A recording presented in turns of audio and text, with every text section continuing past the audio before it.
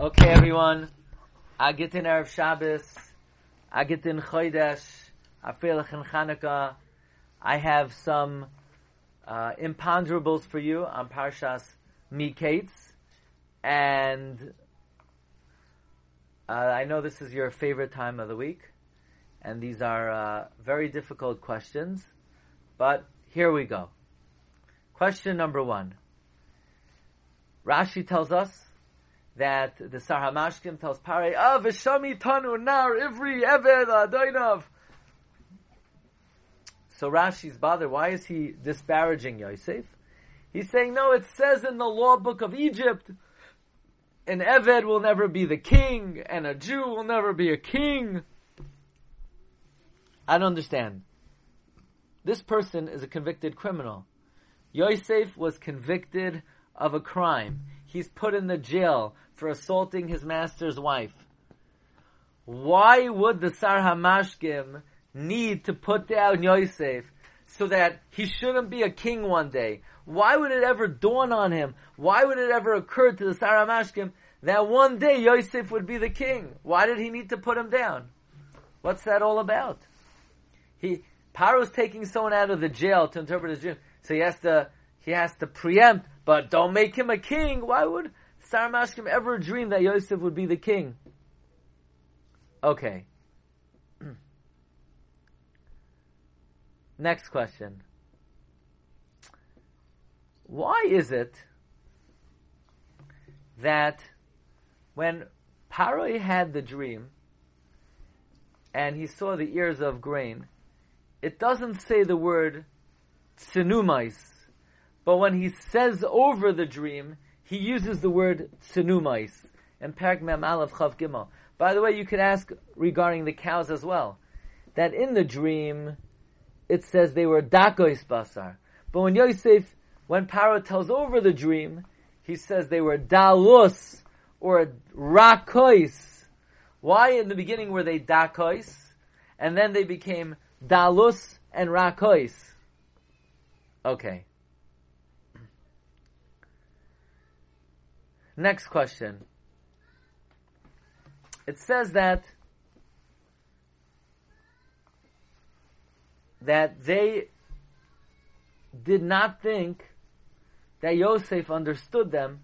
Ki hamelutz beinoisam membeis chafbeis, and therefore they talked among themselves because they didn't think Yosef understood.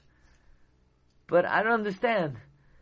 But there's a translator there, so very nice. Yosef doesn't understand. Why weren't they concerned?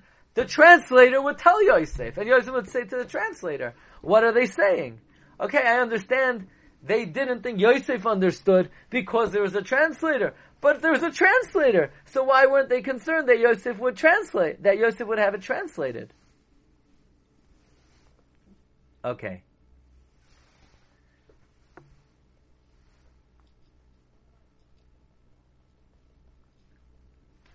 Next question. The pasuk says that after the food was depleted, Yaakov tells them, Vayomer Yisrael. Yisrael said to them. Why does the pasuk all of a sudden change Yaakov's name to Yisrael? In Perek Mem Beis pasuk Chavtes, when it says that the brothers came home and they came back, it says Vayavoyu El Yaakov.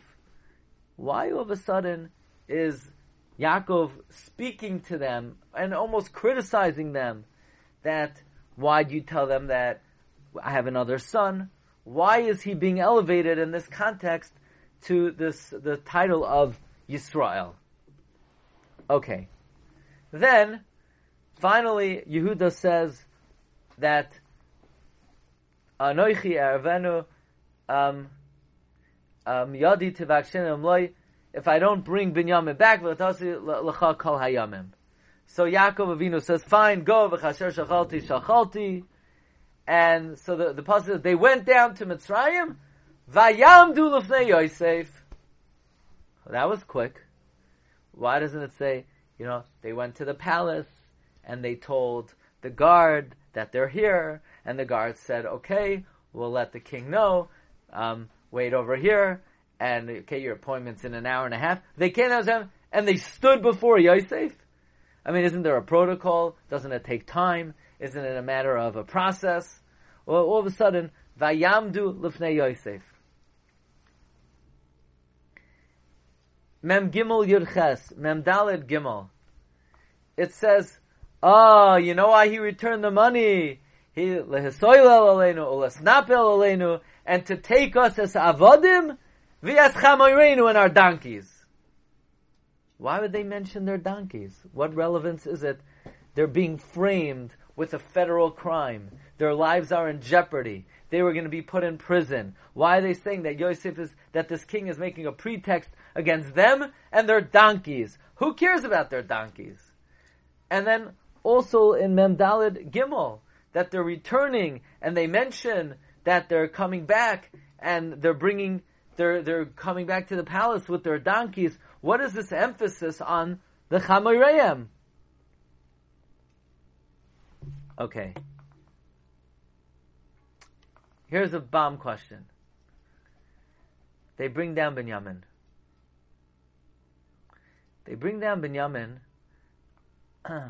And they say, Yosef says, Vayomer, Hazah Achichem Hakatoin, that you're talking about? Vayomer, Elokim Yachnecha Bini. I don't understand. Yosef asked them a question. The question was, is this the brother that you are talking about? And Yosef doesn't wait for a response. He says, God should be gracious to you. Why didn't Yosef wait for a response that they should say, yeah, this is the brother we were talking about? Yosef asked the question, and he doesn't wait for an answer. What's going on over here? Why didn't Yosef wait to see if, in fact, this was the brother that... So we know because Yosef knew the answer. But they didn't know that Yosef knew. So if they didn't know, Yosef should have waited for a response. And finally, last question. The brother said, whoever the goblet is by should die. Why in the world did the brother say that? For what purpose? Yosef says, I'll do better for you. The brother said, whoever has the goblet should die, everyone else will be avadim. So Yosef said, I'll be a better guy. Whoever has the goblet will be avadim, will be an eved, and everyone else could go free. Why did the brothers offer such a harsh sentence? Didn't the brothers realize that it was possible that they would be framed again, the same way they were framed with the money? Maybe somebody put the goblet in their sack. Furthermore, we know from Yaakov Avinu said, whoever has the sack, whoever has your idol Lavan, should not live. And because Yaakov said that, even though he didn't know that Rachel took it, Rachel died young. So the words of tzaddikim have an effect, even if they're said sort of in vain. So why would the brothers say whoever has the goblet should die? Furthermore, did Binyamin die young because of that?